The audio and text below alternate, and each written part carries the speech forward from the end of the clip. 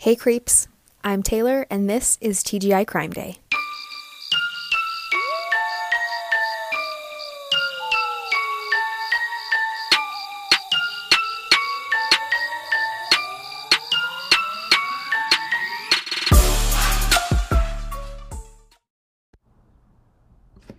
Hello and welcome to TGI Crime Day. So it's been a little while. I've been trying to work on getting things set up to where I can do this as a video version podcast as well that will be available on YouTube, but of course, trying to get that done has been a pain in the butt. So hopefully that is going to be coming soon. I've just had some technical difficulties and then a major issue with my camera, so I won't bore you with all of the details, but just know it's on the horizon. I'm trying to work on getting this into a YouTube version that will have photos and video clips and things like that inserted into it. I just don't know when that will be happening. Hopefully soon. The YouTube channel is up.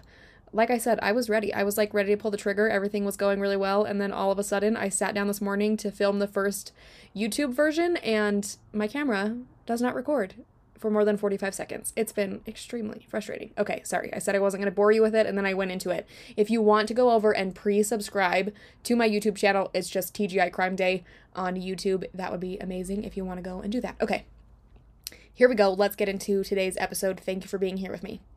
Today we are taking a trip down a dark history rabbit hole. We are going back in time 100 years to the 1920s. In the early 1900s, scientific advancements were being made, and there seemed to be a new discovery around every corner.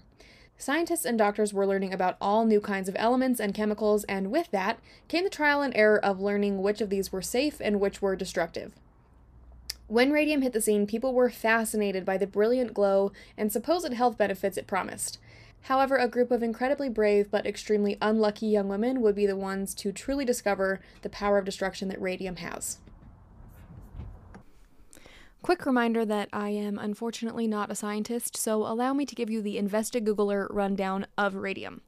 Radium was first discovered in 1898 by Marie and Pierre Curie. They found radium while studying materials that contain uranium. Uranium gave off electromagnetic radiation that could pass through metal, and they were like, hey, this is pretty neat. What else does it do? Marie realized that a material called pitchblende was giving off more radiation than just uranium could cause, so being a scientific badass, she broke that down and was able to isolate radium. Eventually, they figured out that radium salts could shrink cancerous tumors, and again, the science world asked, what else can it do? This was when radium became the buzzword of the time, and everything from radium toothpaste to radium water was everywhere. They made radium jockstraps and lingerie, radium butter, radium milk. Literally everything had radium in it. It was considered the quote-unquote miracle element. It was like that episode of SpongeBob when SpongeBob and Patrick are trying to sell those chocolate bars by saying they can do all kinds of ridiculous things. They'll make you fly, they'll make you live forever, you'll be the king of the world, etc. It was like that, except the radium in these products was just as useless as SpongeBob's chocolate bars. The amount of radium in these products was so tiny it didn't have any effect on the people who used them, which is actually kind of lucky because, as we already know, but they didn't back in 1900, is that radium can be extremely dangerous. But for a while, it was romanticized as a fix-all for every occasion. Of course, the high-end radium products were only available for the rich and famous. There was a radium-lined jar that you could add water to and turn it from boring old water to magical radioactive water tonic. The manufacturers recommended drinking 7 glasses a day from the radium jar, and it sold for $200, which is about $6,000 in 2022 money. Eventually, in 1908, Dr. Sabin von Sashaki and William Hammer discovered that radium salt mixed with glue and zinc sulfide could make a glow-in-the-dark paint that they named Undark. Very creative. This glow-in-the-dark paint became a game changer for many industries. 2 major factories our story today focuses on are the United States Radium Corporation and Radium Dial Company. These companies had factories that used radium paint to make watches that could be used by soldiers at war. When World War I began in 1914, the men left their factory jobs to go to war, and the women stepped in and took over jobs that they had never done before. This gave women a newfound feeling of pride and responsibility. Hell yes, we love to see it. One of the jobs that was considered very patriotic was to work for one of these companies as dial painters for these glow-in-the-dark watches. Also, before we jump into it, I did want to mention the book that I read for this case.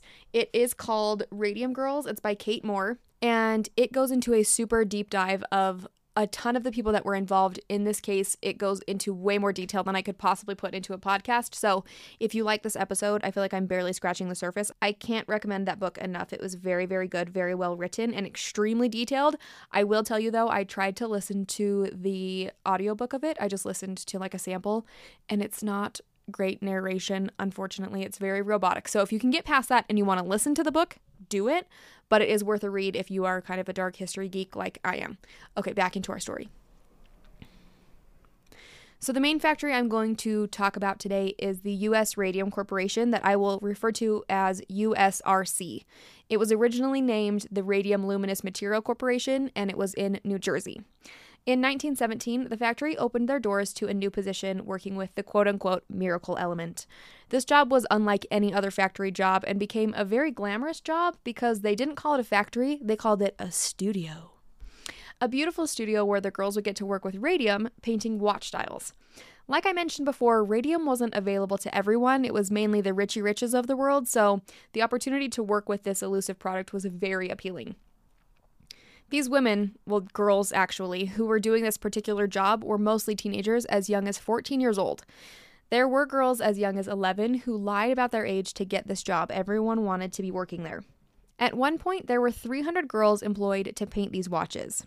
The studio was set up with big, long rows of tables, and each one had a paintbrush and a tray of watch dials ready to be painted at each station. Each dial was black with white numbers, and the girls would paint over these tiny, tiny numbers with the undark paint. It took a lot of concentration and a lot of skill to paint these tiny, tiny numbers. I mean, imagine. Think about a watch, okay? It's tiny. Each station was set up with a bowl of radium powder that would be mixed with a tiny bit of water and something called gum Arabic adhesive that would create the magically glowing paint. It took a lot of care and precision to paint these dials exactly the way they needed to be painted. It was everyone's fear to be taken into the dark room with Miss Rooney, who was the girls' supervisor. Miss Rooney would inspect the dials, and any tiny imperfection had to be fixed. The girls who couldn't get it right would be fired. Precision and speed was key for the dial painters because they were paid per dial. The dial painters were ranked in the top 5% of female wage earners. We love to see it. They were paid about 1.5 cents per watch, which is about $14.50 today. The average worker made about $20 a week, which is equivalent to $370 a week in 2022 money. The fastest dial painters could easily double that amount, making up to $3,000 a year, which is about $43,000 today. Isn't inflation horrifying? Anyway, this was a very high-paying job for that time. According to the Bureau of Labor Statistics, the average household earned $1,518 in 1918, and some of these girls were making double that working for the U.S. Radium Corporation. This was the job you wanted to get. While the girls worked, radium powder floated around the studio like snowflakes, covering every surface with the glowing dust. At the end of their workdays, the girls would go into the dark room and laugh about how the radium made them all glow in the dark and look spooky and fun. Their hair and clothes and skin and head to toe every inch were covered in the wonder element. If a dial painter planned on going out that night, she would wear her best dress to work so that by the end of the day, she would shine for her date. The girls would go out dancing and would literally light up the dance floor. On their walk home, they would glow in the dark streets like ghosts, earning them the nickname the Ghost Girls.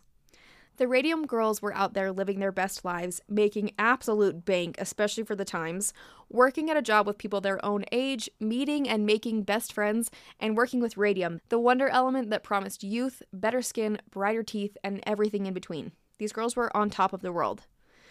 Of course, no one bothered to tell them the dangers of radium. While the girls were in the studio, covered in radium dust, the men working down in the labs of that same corporation were wearing lead aprons for protection.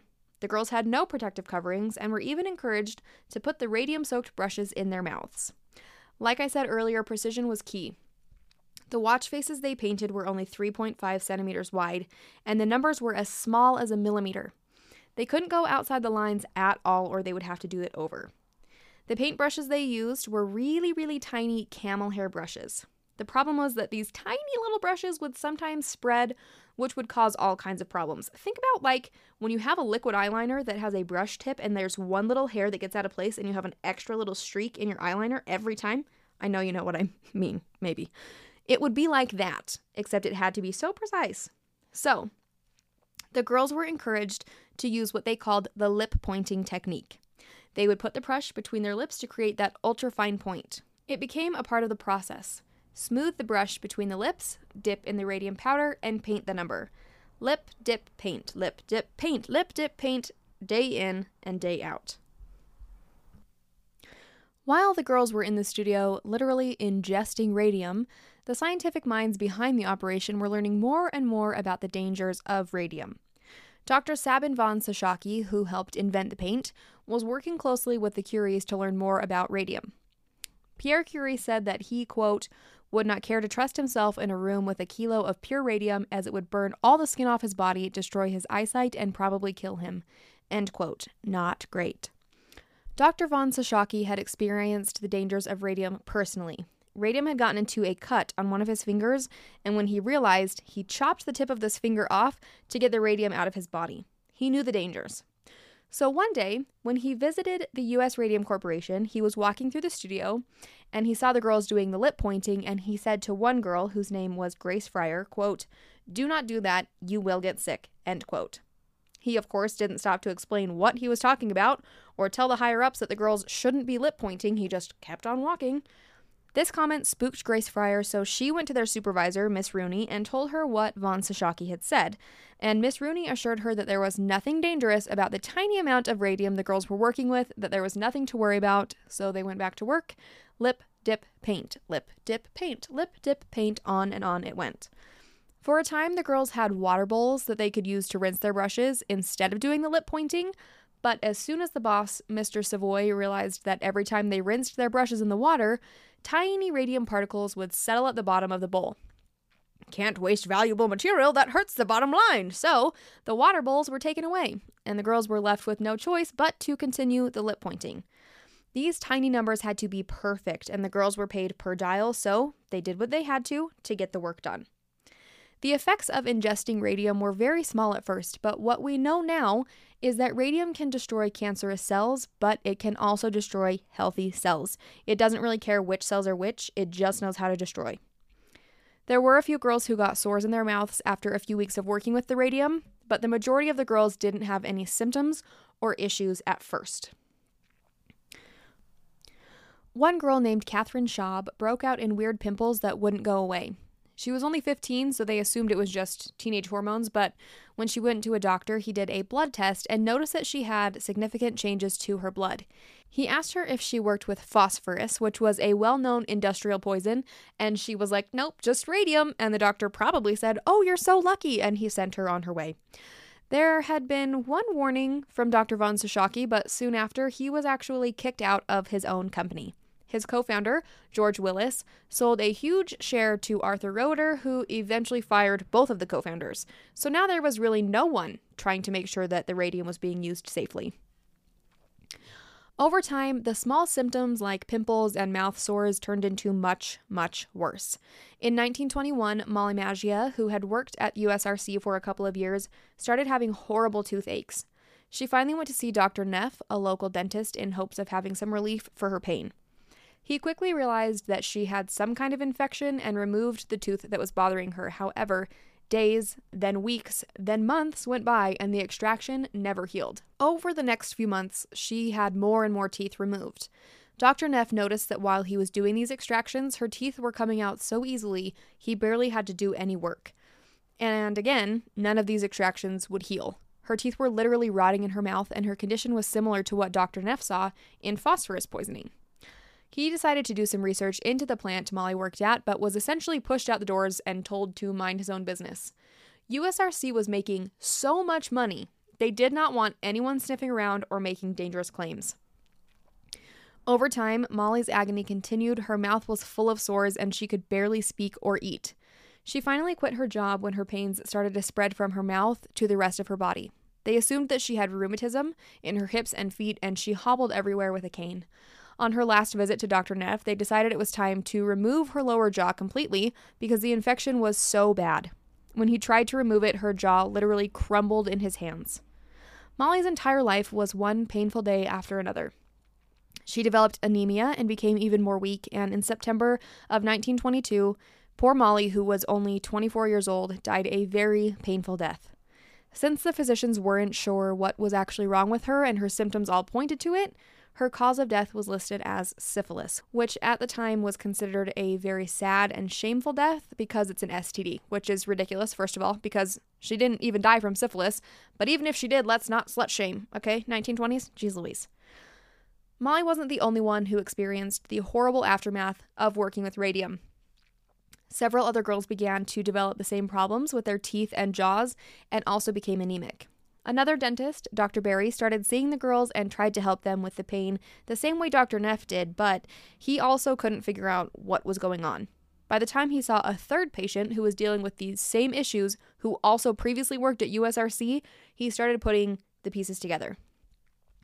Finally, a health inspector was sent to the factory to see what was going on, and of course, USRC did everything they could to defend the company. Harold Veet, one of the vice presidents, took the inspector around the factory. When they got to the painting studio, the health inspector noticed the lip pointing happening and he called it out. And Harold was quick to say that he, quote, warned them time and again to stop this dangerous practice, but he could not get them to stop, end quote. Because why? They're toddlers, and every time you yanked the paintbrush out of their mouth, they put it back? Any of the dial painters could have told the inspector that aside from the one-off comment from Sabin von Sashaki, they had never been told not to lip point. In fact, they were told over and over again how safe it was and that they could even benefit from ingesting the radium. Also, I should mention, when all of these health issues started to come up, most of these girls were no longer working for USRC. Otherwise, they probably would have connected the dots a lot quicker. Unfortunately, they were going to different dentists and different doctors, and it took a while for everyone to communicate and see that overlap. While certain groups were starting to see the dangers of radium, there were just as many positive publications still praising radium, so no one really realized what was going on. The problem was that most of these positive publications were being put out by the radium corporations. Most of the researchers worked for the radium companies. So when one man, Dr. Martin Zamatolsky, published a paper diving into the dangers of radium poisoning, it was brushed off because the positive research was so much more prevalent. Dr. Zamatolsky had evidence to back up his claims the women who worked for USRC were all suffering from a disease similar to phosphorus poisoning, and after conducting multiple tests, he found that there was no phosphorus in the paint they'd been using. So, the logical conclusion was that the radium had to be the cause of their illnesses. But no one wanted to listen to logic. They only wanted to make money. As another year passed, more girls started showing symptoms and dealing with the horrible infections in their mouths and in their bones. Many of them experienced pains in their backs, hips, and ankles. Some of the girls became crippled and could barely walk, and some of them noticed that one of their legs was getting shorter. More of them died without conclusive answers as to what was killing them, and they were spending money they didn't have on doctor visits that gave them no relief and no answers. Eventually, a lot of the girls started going to Dr. Barry for treatment, and he started making some noise about their condition and pointing to the Radium Corporation as the problem. USRC, of course, hated this. They did everything they could to fight against Dr. Barry's claims. Some of the girls and Dr. Barry tried to complain to the health inspector, but nothing was being done to look into the working conditions at the factory. However, when some of the girls threatened to make legal claims against the company, that got their attention. They decided to launch an investigation, not because it was the right thing to do, or because they cared about the lives of their workers at all, but because a legal claim would be bad for business. After a lot of drama, USRC finally said they would do blood tests on the factory workers, but again, the people doing the test worked for them. They told all the workers that their blood test came back totally normal and that everything was fine. There was a study done by Dr. Cecil Drinker that gave USRC results they just didn't want to hear. He went over and over the ingredients in the paint and concluded that radium was extremely poisonous and going to cause problems for people who interacted with it. He discovered that radium is similar to calcium because it seeks out bones. The radium fooled the women's bodies into thinking it was calcium and then deposited into their bones and started eating away at them from the inside out. He also did blood tests for all of the women, including the ones still working for USRC. Not one of them had quote-unquote normal blood. Even people who had only worked at the plant for a couple of weeks showed changes in their blood, but these results were never shared with the women. USRC President Arthur Roeder, we hate to see him, decided that this information wasn't important, and he never released it after getting the info from Dr. Drinker. Meanwhile, Dr. Neff, who had worked with Molly Maggio before she passed away, found something shocking. He was so confused by the condition of Molly's jaw that he kept it to study later. Somehow it was just put into a desk drawer because, it was the 1920s, he just threw it in a drawer. But one day, Dr. Neff opened this drawer to find that the x-ray film that was in the drawer with the jawbone fragments had been completely ruined. They had clouded because they'd been exposed to something. Of course, Dr. Neff didn't know at the time, but it was because the bone fragments were radioactive. On June 7th, 1925, the first male employee of USRC died, and that finally got some attention. The man who passed away was Dr. Lehman, who was the chief chemist at USRC. He had laughed when Dr. Drinker expressed concerns about blackened lesions on his hands during his study of the company. Dr. Lehman got ill and passed away very suddenly, which is why Dr. Martland was invited in to do an autopsy. Along with Dr. von Sashaki, Dr. Martland tested Dr. Lehman's tissues and bones in the Radium Factory's lab.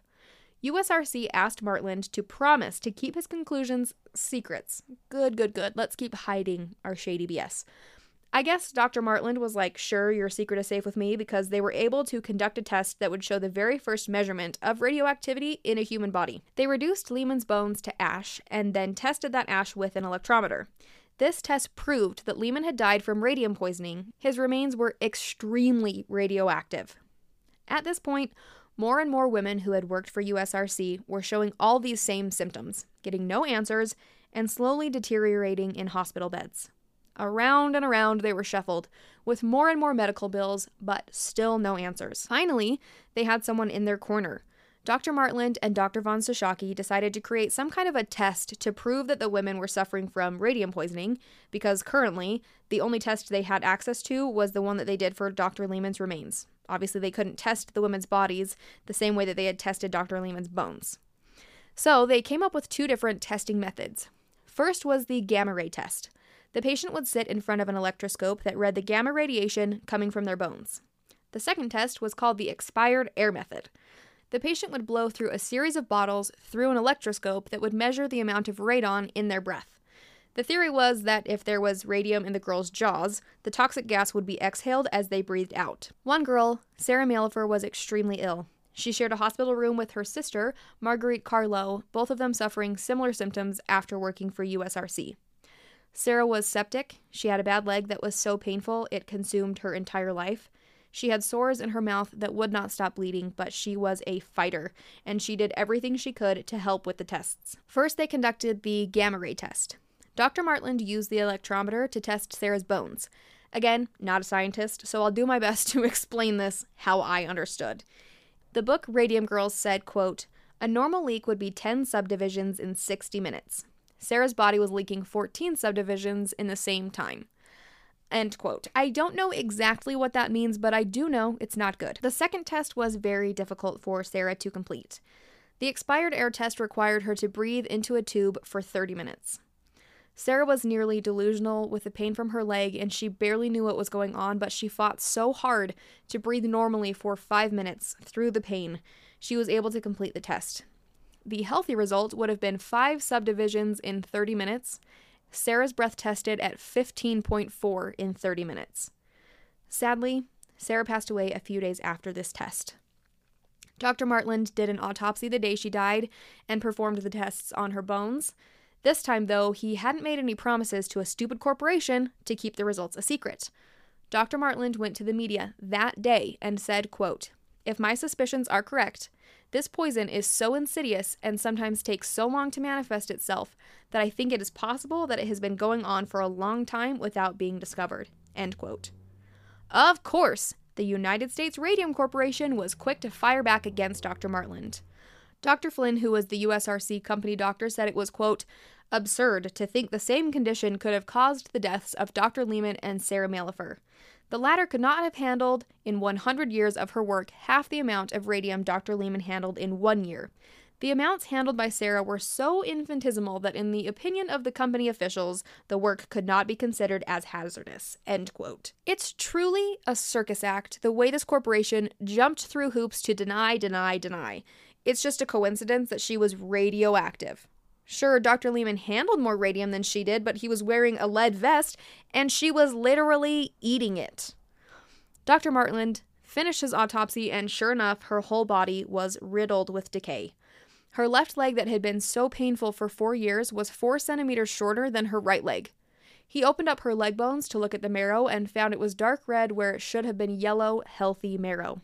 As far as that quote-unquote infinitesimal amount of radium goes, Dr. Martland found her body had 180 micrograms of radium. A tiny amount, but it was 180 micrograms more than there should ever be in a human body. Literally all of her organs and all of her bones were radioactive. Dr. Martland discovered that the radium in her bones would keep living for centuries after she died. The radium inside of her has a half-life of 1,600 years. A half-life is the amount of time it would take for half of the radium isotopes to decay, if I understand correctly. I still can't wrap my brain around why they don't just say 3,200 years. Why a half-life? Whatever. I'm not a scientist. It's a crap ton of years, and her bones will still be emitting radioactivity in thousands of years from now. That summed it up fine, right? I really tried to figure out and understand the half-life thing, but I'm sorry, if you happen to know how this works, explain it to me like I'm in kindergarten, okay?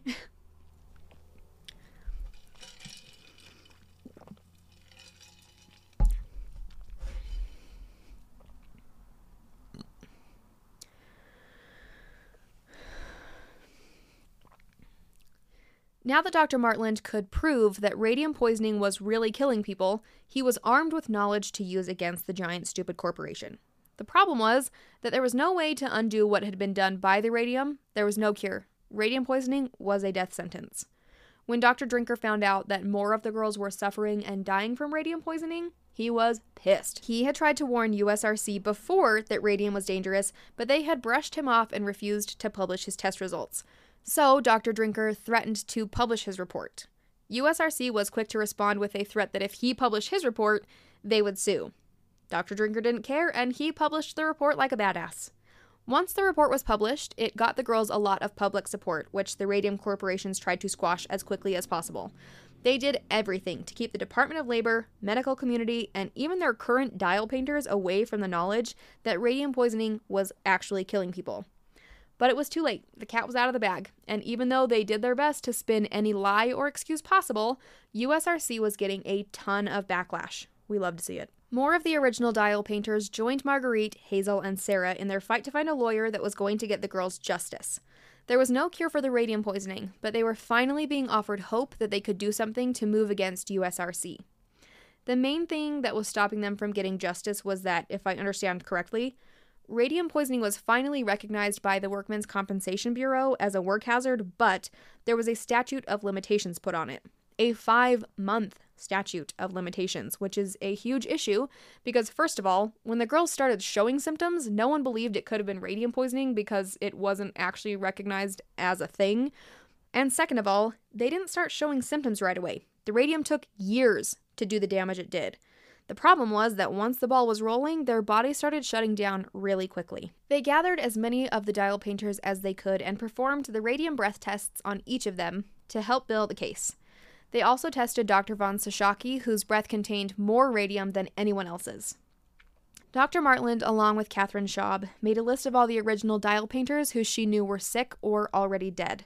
She called it the List of the Doomed, and in all, she gave Dr. Martland about 50 names. The women's suffering continued on and on. Mouth sores, nerve damage, arthritis, anemia, spontaneous bone fractures. Many of them suffered from infertility, and at least one woman went through the agony of a stillbirth. These tragedies and deaths still weren't enough for USRC, who was still loudly and publicly trying to discredit the women.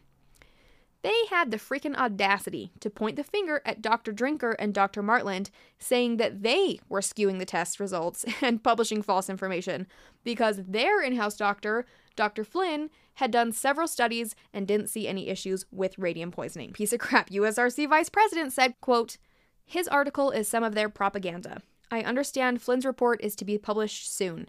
His findings have been entirely negative, and I think his report represents a very good piece of work. End quote.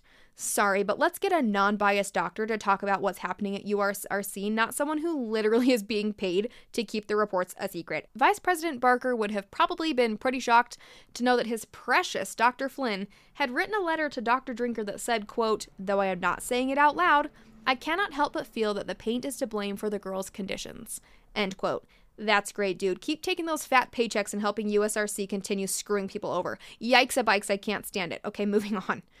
It took a lot of back and forth, and there were lawyers who didn't want to represent the girls. There was a ton of pushback from USRC about going to court, but finally, one of the women found a lawyer who was willing to take on their case, and in 1925, the Radium Girls fought back against the giant corporation that ruined their lives. USRC eventually settled 3 cases out of court in an effort to keep it on the down low. The families of Marguerite Carlo, Sarah Malifer, and Hazel Kuzer received settlements, and the USRC agreed to take responsibility for their deaths and paid these families. The payment barely made a dent in the medical debt and unimaginable suffering that they went through, but it was better than nothing. Seeing this settlement happen sparked a new life in 5 of the original girls. They hired a young lawyer named Raymond Berry who agreed to represent them.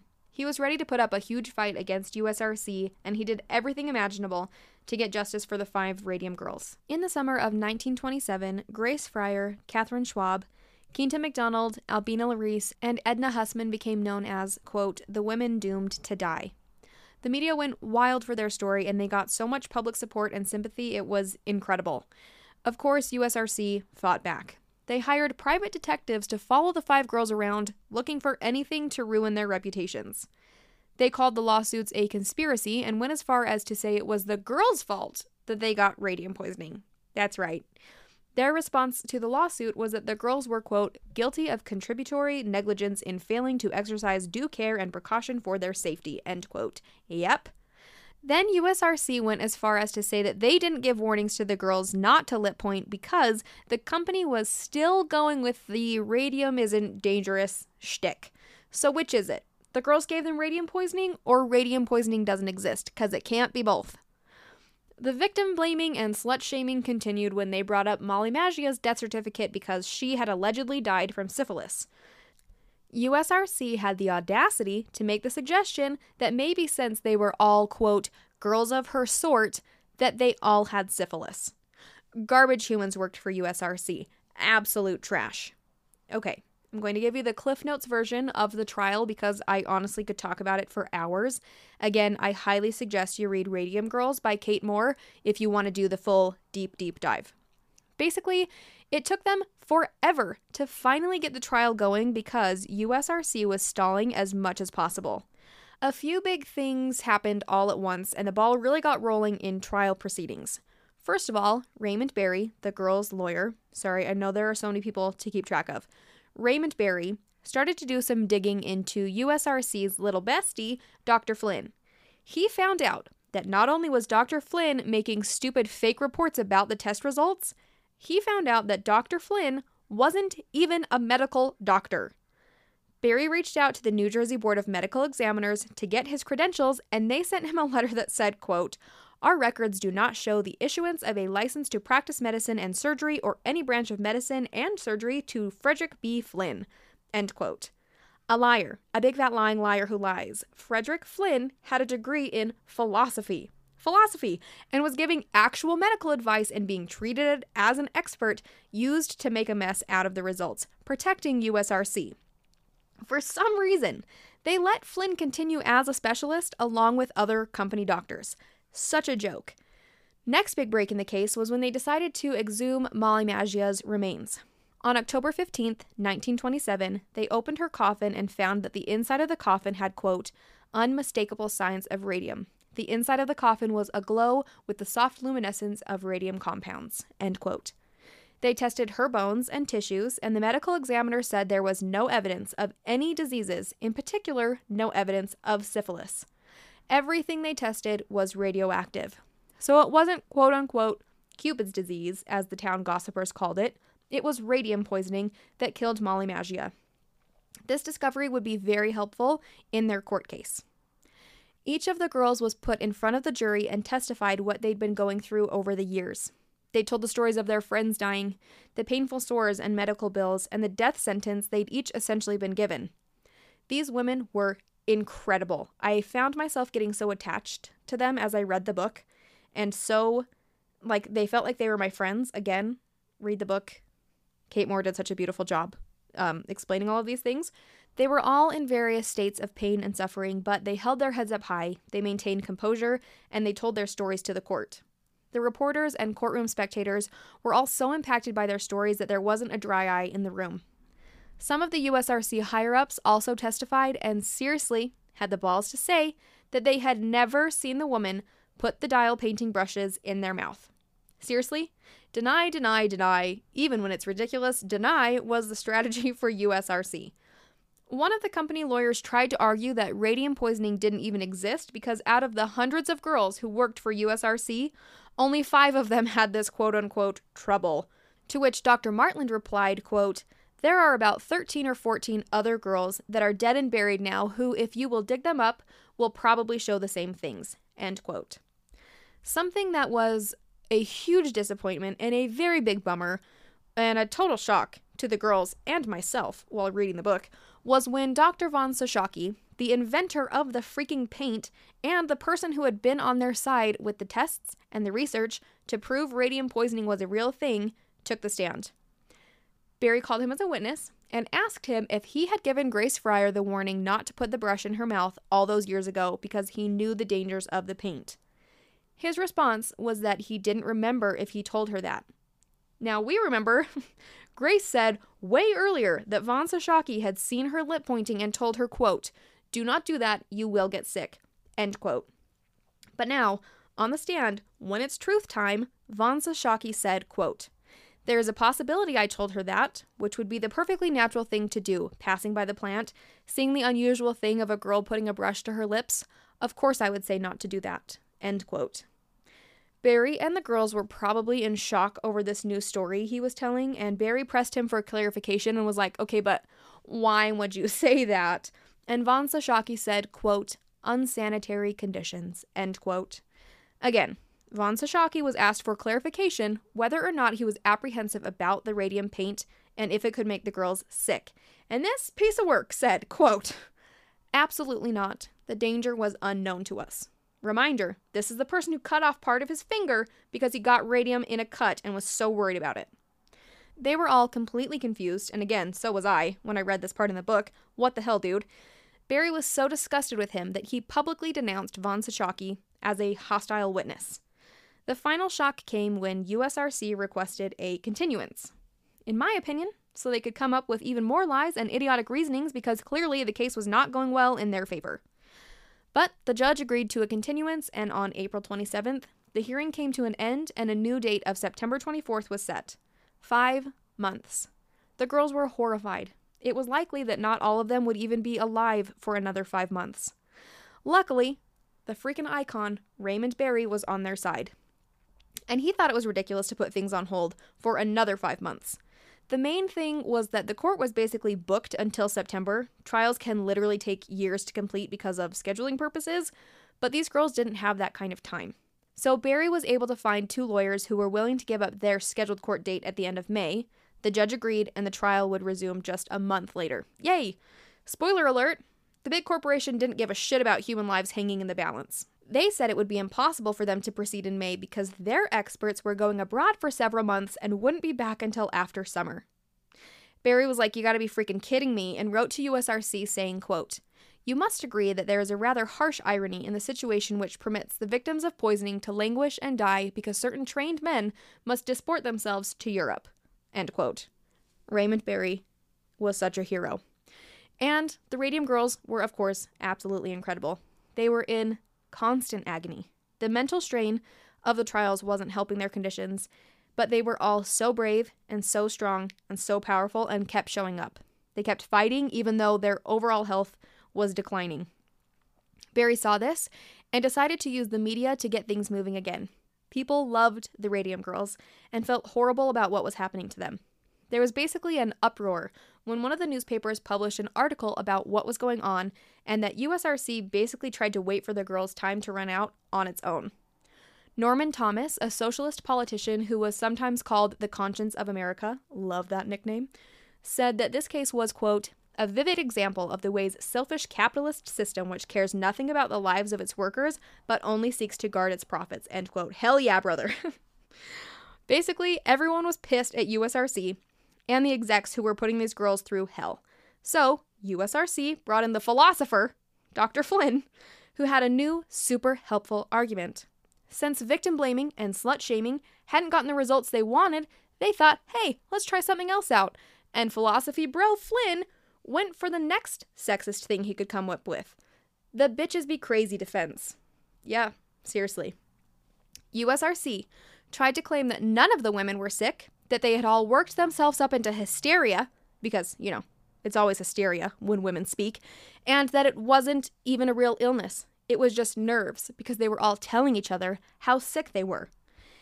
Yeah, these women's bones literally glowed in the dark through their skin from the radium eating away at their skeletons from what? Talking too much? Shut up, dude. Go read your philosophy book and get out of our bodies. Okay. She's pressed. Moving on. Luckily, that did not go over so well, and everyone was outraged by it, just like I am. It also helped that the girls were absolutely famous and so publicly loved. One reporter who interviewed Grace Fryer, who kind of became the leader of the pack, was very moved when Grace told her that she intended to make as much out of her life as she could. She said, quote, my body means nothing but pain to me, and it might mean longer life or relief to others if science had a cure. It's all I have to give. Can you understand why I'm offering it? End quote. Grace wasn't hoping for a cure. She knew that it was too late for that. She was hoping that her pain and suffering could make an impact on humanity. Because again, these women are fearless and incredible, and USRC is full of garbage humans. USRC finally pulled their heads out of their butts long enough to realize that they weren't going to be let off the hook again, so they reached out to a judge named William Clark. Judge Clark was very well respected and seemed to be a fair judge. He was also Raymond Barry's former boss when Barry had been a clerk. Judge Clark had met with USRC's legal team, a meeting Barry was not invited to. In fact, he found out about the meeting from a reporter who asked him about this meeting. Barry's reply was, quote, I knew nothing about any such arrangements. I am not even considering a settlement out of court, end quote. However, behind the scenes, Barry started to weigh the option of a settlement out of court. The girls were getting sicker by the day, and he didn't know if they were physically or mentally in a place to go to more court days. His mind was made up when Catherine Schaub collapsed in church that Sunday. She was in so much pain, it was almost unbearable, and she told Barry, quote, I can't go on this way. I wish I wasn't going to live another month, end quote. And so with that, Barry decided that the court fights with USRC were going to drag on for months, maybe years, and it was just time the girls did not have. So he allowed Judge Clark to be the mediator between the girls and USRC. In typical fashion, USRC was still on their deny everything train and said that they wanted to do what was right, but they would also deny any liability. In my opinion, doing what's right would also include taking responsibility for your crap, but okay. And I'm sure you won't be surprised by this. They offered them a very lowball offer to start. USRC offered each of the women $10,000, which is about $168,000 in 2022 money. The problem was that the cost of the medical bills and the cost of the lawsuit would leave them with pennies. So the girls told USRC to shove their offer where the sun don't shine and try again.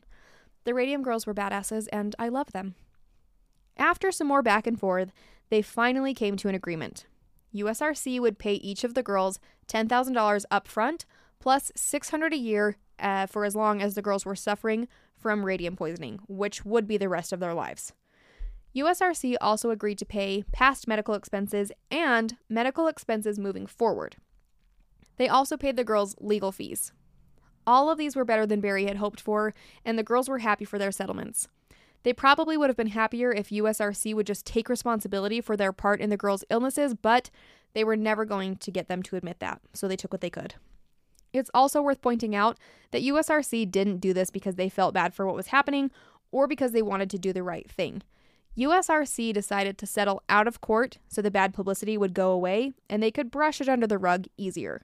They knew from the media coverage and public reactions so far that they were already in hot water, and if more people found out about the Radium Girls, more people who worked for USRC would probably start filing lawsuits of their own. In pre-internet times, it was so much easier to keep these kinds of things quiet, so to preserve their own reputation, they paid the settlement. That didn't stop them from looking for loopholes, though.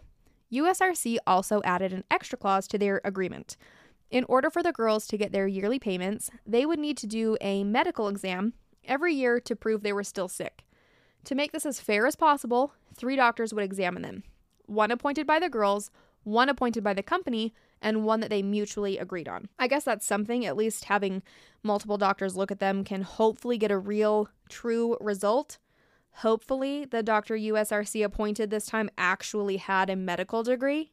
Anyway, the girls spent their summer trying to find some peace after the stress of the trials. Some of the girls took the opportunity to travel with their families and see life outside of New Jersey. Some of the girls were more careful with their settlements and investing it, wanting to make sure that their families would have it after they were gone. Unfortunately, this was not the happy ending that you would hope for any of them. USRC appointed Dr. James Ewing, a radium medicine specialist who had already spoken out against the girls' case, and Dr. Lloyd Carver, who was a consultant at a hospital that strongly believed in the use of radium. Both of these doctors basically denied the existence of radium poisoning and were chosen by USRC because they would say that the girls were completely fine and totally healthy. In the fall of 1928, the girls met with doctors for the first time.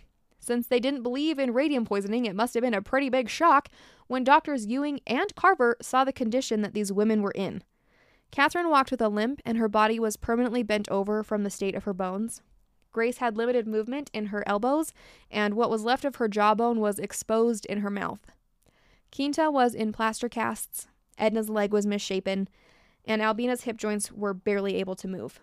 The doctors did a breath test and were shocked that they all tested positive for radioactivity. Shocked. Couldn't believe it. Radium poisoning didn't exist to them. So their idea of a logical explanation was that the girls were lying. Dr. Ewing accused them of fraud. How in the world they could have made it look like they had radioactive breath, I have no idea. USRC's solution to this was to have the girls go to a hotel where they could completely undress and take the tests again. This time, only Dr. Carver and 1 other doctor who was also in the pocket of USRC were there.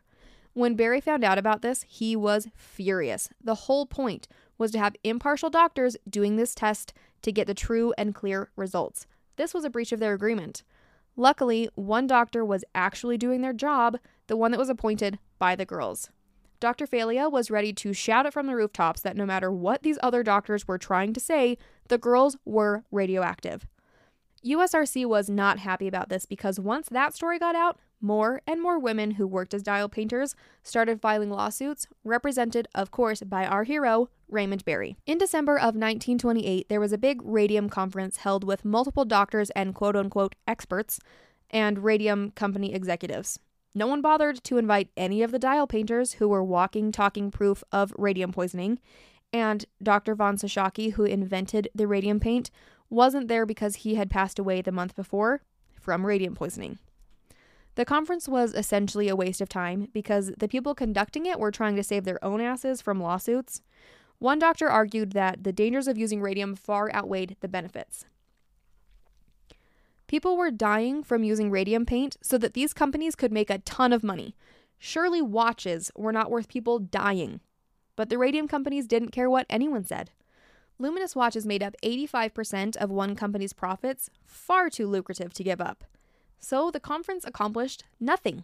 People who weren't being hurt by radium all agreed to keep doing what they were doing, and they all went home to their McMansions in their expensive cars and went to sleep on their pillows made of money without giving a second thought to the people working in their factories who were literally dying to allow these executives to live the lifestyle they did. Eat the rich. Okay, moving on. Sorry.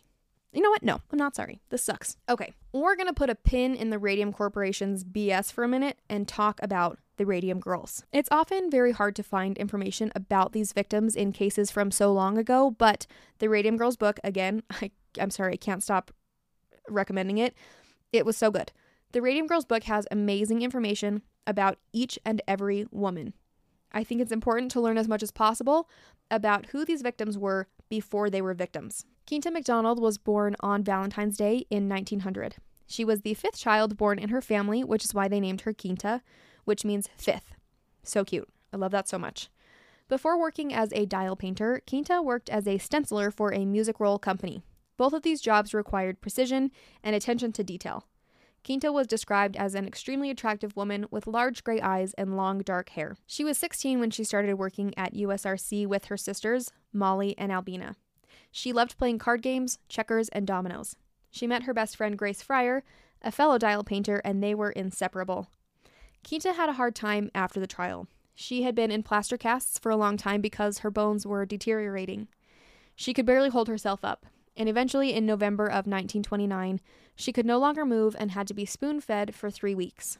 There was a very short time where she seemed to be getting better. She was in the hospital, but she was chatting with her friends. She had a good attitude, and they hoped that she would somehow pull through. Unfortunately, that didn't last long, and she slipped into a coma and eventually died in December of that year. She was only 29 years old. She left behind a husband and 2 kids. They realized she had a massive tumor on her leg that was causing a lot of the swelling. This tumor was similar to ones found in other radium poisoning deaths. An autopsy was performed that proved she died of radium poisoning. She was buried next to her sister, Molly, who was the first of the dial painters to die from radium poisoning. Albina Maggia-Larice was 21 years old when she started working for USRC. She was 3rd of the 7 daughters born to Italian immigrant parents. Albina was really tiny, only 4'8", and had beautiful dark hair and dark eyes like her sisters. She had quit her job as a hat trimmer to care for her mom when she got sick and was excited to get back to working. Her friends called her Bina. Albina was 25 when she married her husband James. She was the eldest unmarried sister in her family, and she felt so old getting married at 25 years old, which I think if you grew up in Utah, you understand that feeling very well. It was around the time that she got married that she started to feel the effects of radium in her joints. Albina went through the tragedy of a stillbirth, followed by more pains in her knee. She was put in a plaster leg cast for months, but it didn't help at all. Her leg began to shorten, and she walked with a limp. She passed away at age 51 on November 18th, 1946, just 2 weeks before she and James would have celebrated their 25th wedding anniversary. Her autopsy showed a leg sarcoma, just like her sister Quinta. Catherine Schaub was only 14 when she started working at USRC in 1917. She was one of the first girls to become a dial painter, and she was thrilled at the opportunity. Catherine was very imaginative. She dreamed of becoming an author one day. She was 5'4", with a fashionable blonde bob and sparkling blue eyes. Catherine was very independent, and when she turned 18 in the summer of 1920, she wasn't in a hurry to settle down like some of her friends.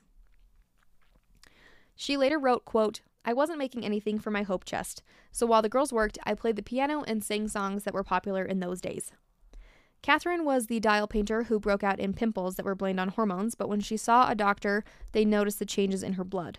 She was one of the first to start telling the other dial painters to be wary of the radium paint. A group of them confronted their boss, who told them all to calm down. There was nothing to worry about, and Catherine felt a little silly for making such a fuss, but she had been right all along. Catherine started having problems with her teeth and gums, and she was one of the loudest voices trying to get justice from USRC during the trials. After the trials, eventually USRC decided that they were no longer going to cover the girls' medical costs and tried to make them all see doctors chosen by USRC, poking and prodding and doing all kinds of tests. Catherine once said, quote, "I have suffered my share," and refused to see these doctors anymore. I love it. She stood up for herself against these ridiculous things that she was being put through, and her bravery affected a lot of people.